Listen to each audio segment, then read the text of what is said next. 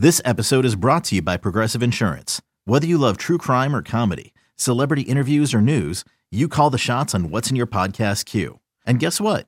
Now you can call them on your auto insurance too with the Name Your Price tool from Progressive. It works just the way it sounds. You tell Progressive how much you want to pay for car insurance, and they'll show you coverage options that fit your budget. Get your quote today at Progressive.com to join the over 28 million drivers who trust Progressive. Progressive Casualty Insurance Company and Affiliates. Price and coverage match limited by state law. When you need mealtime inspiration, it's worth shopping Kroger, where you'll find over 30,000 mouth-watering choices that excite your inner foodie. And no matter what tasty choice you make, you'll enjoy our everyday low prices, plus extra ways to save, like digital coupons worth over $600 each week. You can also save up to $1 off per gallon at the pump with fuel points. More savings and more inspiring flavors make shopping Kroger worth it every time. Kroger, fresh for everyone. Fuel restrictions apply. Take Command podcast from Odyssey Sports. I think that was a really good, an insightful back and forth, even if we agree to I hate agreeing to disagree because often it's done in ways that is stupid. But I think that's a healthy agree to disagree. I don't disagree with anything Just to be clear, I don't disagree with anything you said. I think it's just important to kind of provide maybe an alternative. You know what I mean? And do I agree with everything I'm saying? Probably not. But is it good to kind of walk that out? I think so, just to kind of think about it in a different way, No, I hear you. I hear you on that. All right, how did Carson actually play on Sunday? We know we went through some of the goal line stuff, or I went through it in depth yesterday on the show. Which is pretty cool, by the way. Is that up on YouTube still? Yes, it is up on YouTube. Cool. So I basically screen recorded as I went and was able to circle some stuff, and hopefully we'll be able to do that with the podcast soon. We use a different recording platform than I use to record stuff for the show, but I think we should be able to figure that out. So we'll talk to Matt and see if we can do that soon. Because obviously Logan's doodles and circles and directions will be much better than mine. But if we look at Carson on the whole on the day, I didn't get a sense during the game that he played. He had obviously some fantastic throws, some individual great plays that show the importance of shot plays, that show the importance of the big play. The touchdowns, plural to Diami, phenomenal, can't do it better. But overall, how did he play on a day where he puts up huge numbers, but they only score 17 points? Yeah, I think he played fine. I think the thing that was frustrating when I watched it back is I felt like there was a couple, probably 7 to 10, missed opportunities or things he didn't read right. And I think that that's significant over the course of a game. You know what I mean? Just missed opportunities, missed throws, not getting, kind of to Ron's point, not fully immersed yet in what they're doing. And that can be tough, and I think the other thing that was kind of difficult for me to negotiate is so much of the offense came in the 2-minute drive, and so much of it was in shot plays. And in terms of sustaining offense, it was actually very little. And I think some of those mistakes kind of lead to that, that lack of the ability to sustain the drive kind of thing. So, I think I'd give him I don't like to give grades, but I think he did okay. And I think there's always room for improvement, but that's how you feel as a former player, and as a coach, I coach now, there's things he could have done better and there's things he did well. And it's about learning from those kind of missed opportunities and getting this team to a better spot. I think they'll have a really good opportunity to do that against Chicago this week because they play a similar defense. So it'll be good. On the sustainability front, how much of this is being in good plays, getting your eyes in the right place off the snap, reading the right side of the field? Also, if you want to touch on Scott's game in here as well, I think that's relevant because, again, it felt like a game where there wasn't a ton of motion, not a ton of shifts. They'd use it they used formations, obviously, a couple times. The second touchdown to Diami, they split Cole out away and get a man-tell and audible into it, and it's the perfect call, and it's great execution. So how in that, referendum on Carson, if you will, did Scott do on Sunday? I think that's a tough thing is when you look at some of these plays, it's gosh, this is open. This is where the ball should go. The pressure's maybe a little bit in his face, or here's another shot play that they just miss out on, right? Later in the game, they ran, the play to Diami where it's 2 in cuts to the left and then a post to the right. They ran that play again later in the game, and Cam Sims is coming open on it, and Carson takes a sack. And I kind of, in my mind, I'm like, man, that's good process by Scott. Right? Protection breaks down. And then I'm also like, man, I understand this is a tough play for Carson to make, but right when you get to your back foot and you see this look, like throw the football. You know what I mean? Like I know it's tough. Yeah. It's like a difficulty 8 out of 10, but Sure, but like like that's I mean, this goes back a little bit to our previous discussion too of like, well, what's yeah, what's the goal here? Like right, that, if things are exceptions, sure, but like most of the league is mediocre and average, and the exceptions we're talking about are the ones that win football games and win right. Super Bowls. So what's to me the standard is like what's the exception? And I will say I was actually going to ask this as a follow up in general. Is Carson late a lot? And part of that might be him still learning the system, but like some of the goal line stuff where like the Yeah. ball's out as the receiver gets out of their cut, there is a window. They close like that. But it does feel like there's some misses in this offense where Carson is just late to getting to what would otherwise be an open receiver. So it's really interesting you use the word late because sometimes I think he is late. I think like and sometimes I think he's too fast, which is going to sound crazy. So let's talk about both. So there was a like a dig, like they ran a lot of digs in this game, which is great because it was killing this Tampa 2 coverage they were running. It was so open, right? And I feel like Carson is rushing to get the ball to certain play, like to certain routes, as opposed to like, remember we talked about taking a hitch, like get to my drop, hitch, let it develop, see the window, and then throw to the spot, right? And there was probably, I want to say 2 of those, 3 of those in the game. There's the post that I mentioned. There's kind of I think on the 4th and 2, the 4th and 5, whatever that was, where they ran 4th and 4, where they ran a concept where they're kind of running a pick route for Terry, and Carson tries to throw to Curtis, and Terry comes open off the pick like very nicely in a window there, and just understanding that kind of like when that's going to happen. I think he rushes that sometimes, right? And then you mentioned the goal line, and I think it was the second play of the series. They run a corner and a flat to the right, and then they run like an over the ball by the tight end, and then a dig by Dax. And the thing that stuck out to me about that is I felt like he was too fast, right? Because he goes from corner to tight end to the dig, and then he goes to the back. And I'm like, man, it's drop 8. There's 3 rushers. The pocket's good. You can take a beat, right? Because the thing that's frustrating about that is someone attaches to the tight end. The dig comes open at the back line. He's still got to make the throw. There's a window there, right? And it's in the if line. that's Jahan, he throws that ball and it's a touchdown. Commanders win. And so to me, like for him just to go like literally like 1, 2, 3, like that's a little too fast there for my blood, right? And then even on the last play of the game, like when he goes, he looks to the, does he look to the right even? Like it's just too fast to the back. Like that's the check down portion of that route concept where he throws the interception. Like you are there too quickly for that to be effective.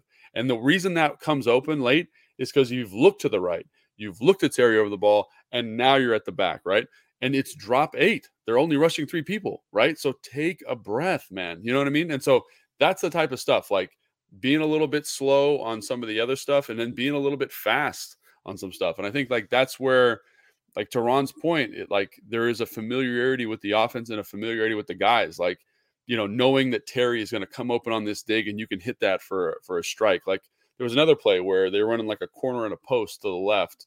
He doesn't like it. And instead of going to the dig, he goes to the back, and the dig is open with nobody around them, right?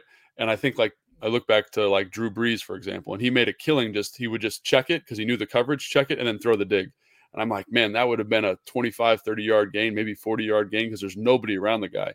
And so those are the types of things where you see he's not totally immersed in what they're doing offensively. And I think that's where the struggle comes in, because the question was about Scott. And like, do I find fault in some of Scott's plays? Yes. But then I see that stuff and I'm like, if he hits that, are we even having this conversation about Scott? Probably not, And it's like, are there details that can be cleaned up? Always. But that's where I have this kind of, I'm of 2 minds. Like, are you putting Carson in the best position to be successful? And is Carson executing Scott's offense to a high level? And I don't know where the answer is, because I see some of these plays and I'm like, man, like that's a huge play. They missed this. And that happens with every game. So I don't want to sound like I'm being super nitpicky, but when the process isn't correct, I'm like, Carson can be better.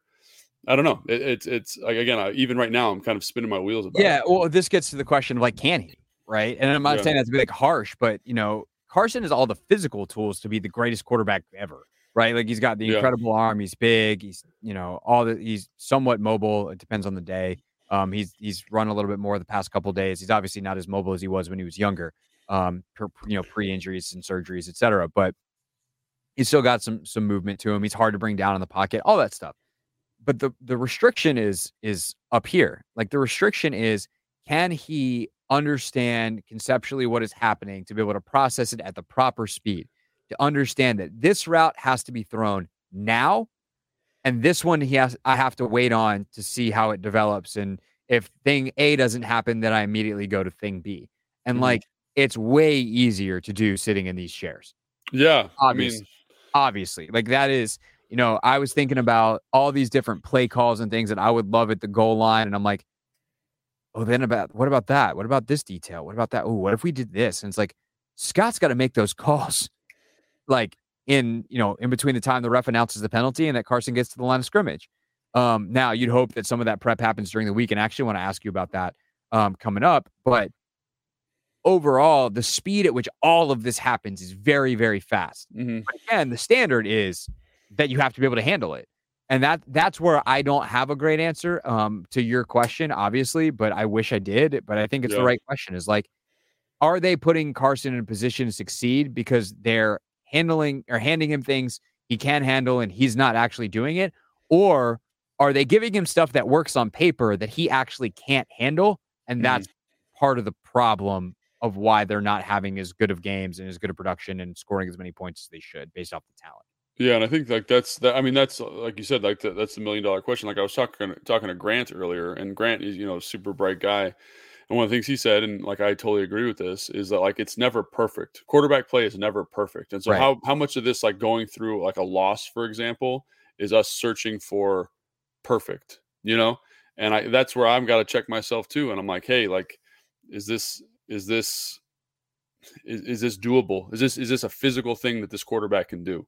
And I felt like in this game there was probably, like I said, 7 to 10 opportunities where that could have happened, right? But how compared to other quarterbacks, compared to other offenses, how real is that, right? So I think that's the thing that kind of sticks out to me is where is that line? That's why it's so unknowable. It's because like, am I being realistic with this? Like the post that he missed in the second half on play like 37 or 38, like I am acknowledging that's a tough throw.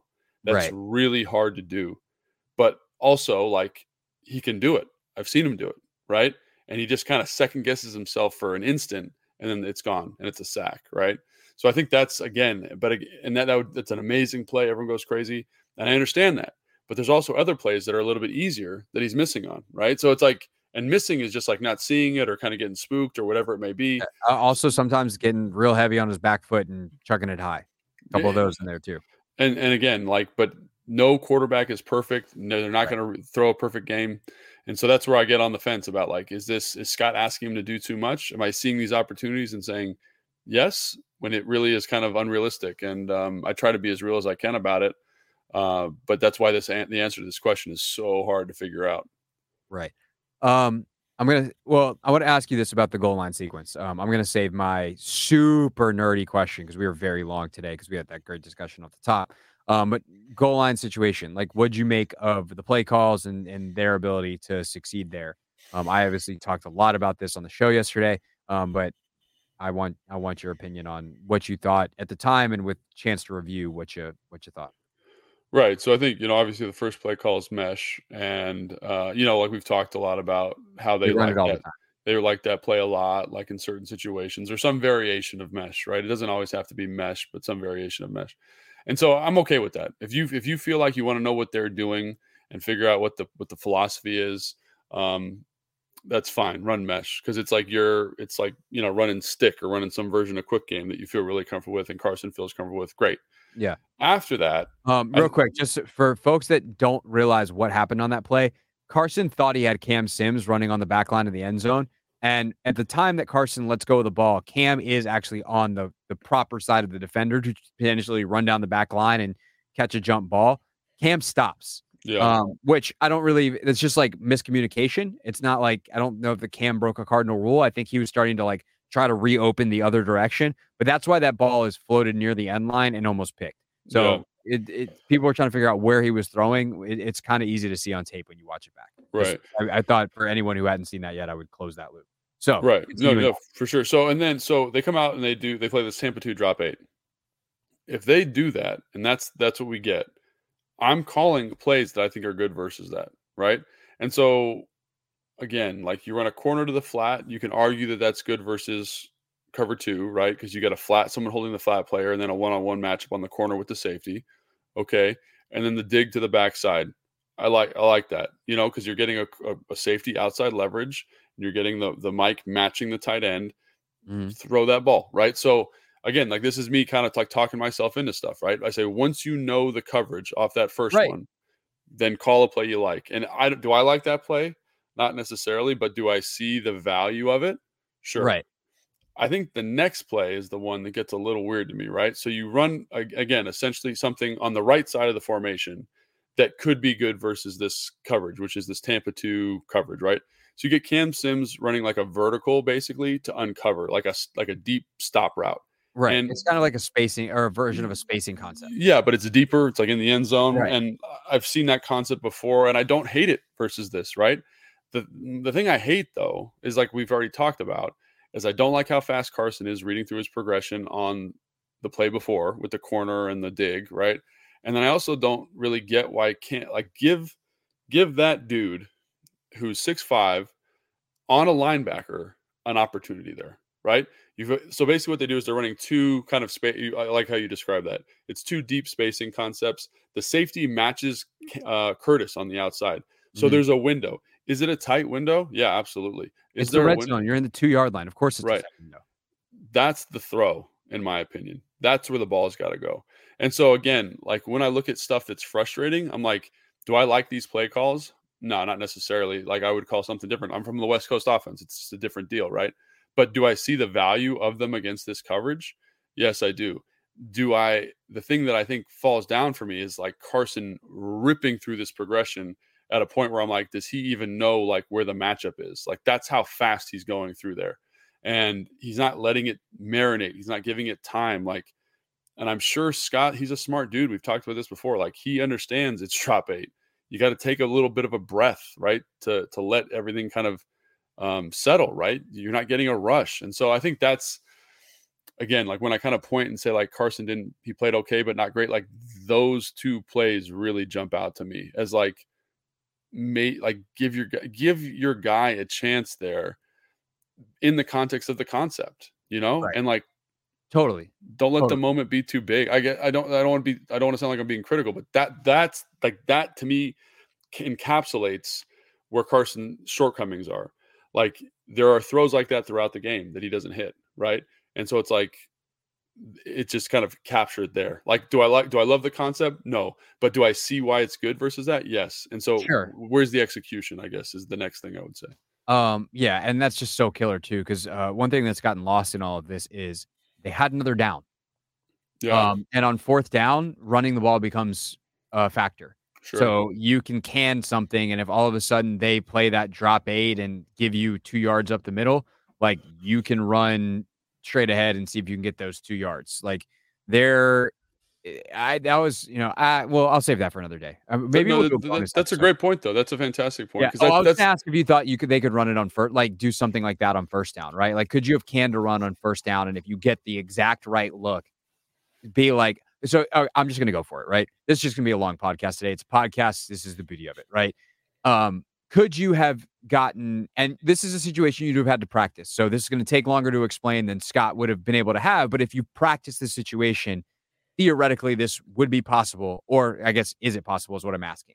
Let's say you have one word call at the goal line and Superman is your play, right? And to me, Superman is a fade to Cole Turner because he's very large. You go Superman can duo, right? And, however they do it, like I think on Jay's system, 12 was, one side, 13 was the other. So sure. let's say it's Superman can 12 duo. Guys, if we go to the run and we don't get in, line up again, we're running Superman. And that way because part of the problem is you then waste it down with a spike if you don't get in. But if you can get back to the line of scrimmage and you fake, like we're fake spiking, like we're the whole thing, clock. That's how sometimes you catch defenses sleeping on that fade route. And so I actually like, the more I say it out loud, the more I actually kind of like that, but you would have had to practice that exact situation to have everybody on the same page. Obviously, you're only then going to the handoff if you have like a vacant front and you feel like you can get that push. I also get not having a ton of faith in your interior offensive line because they weren't having a great day. But like from a time, whatever, the ability to call that, get it right, everybody on the same page standpoint, is that something they could have done on first down with just 19 seconds left? Yeah, I mean, you have enough time to do it. It's just about like whether you feel you can get the execution done. Like it comes back to your point, like how much have you repped that? How much have you talked about it? You're coming off of a penalty, and then like they had like I think they had a timeout. Didn't Vrabel call a timeout to see how they were going to line up? Yes. Yeah, so they did. So they eventually did ultimately have a timeout that they could have talked that through. Right. So you could have talked through that. I think the thing, again, I don't think there's a right answer here necessarily because there's just different ways to get there.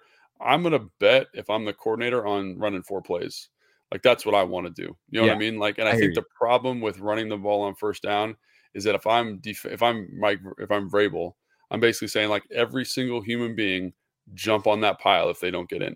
And let's take 15 seconds to get out of there. So when that happens, it's not that you can't stop the clock because you have enough time. It's that you lose potentially 2 plays. Right. And if I'm betting percentages, I want the plays as opposed to like the perfect play call. You know what I mean? And I think you bring up a great point, like on that fourth down. So the way that I'm familiar with beating drop 8 is like the classic Tony Romo. Like you just sit back there, the rush kind of runs around you, and then someone gets open late because like no one's ready to cover for 6 seconds. I think that's where the value of that fourth down play is, right? Is that you could have it's an untimed down essentially, like go for it, And I think that's what kills you, that's why that's so disappointing. I thought about also like because he called timeout and they came out in this spread formation, right?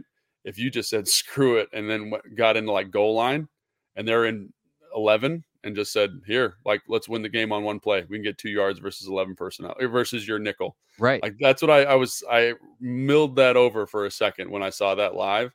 But again, there's a lot of risk there, right? Because you're losing plays, right? So I don't really have a problem with what Scott did. I know a lot of people are like, just run the ball, win the game. Yeah, I don't necessarily. I think where I land is like, I don't necessarily say run the ball.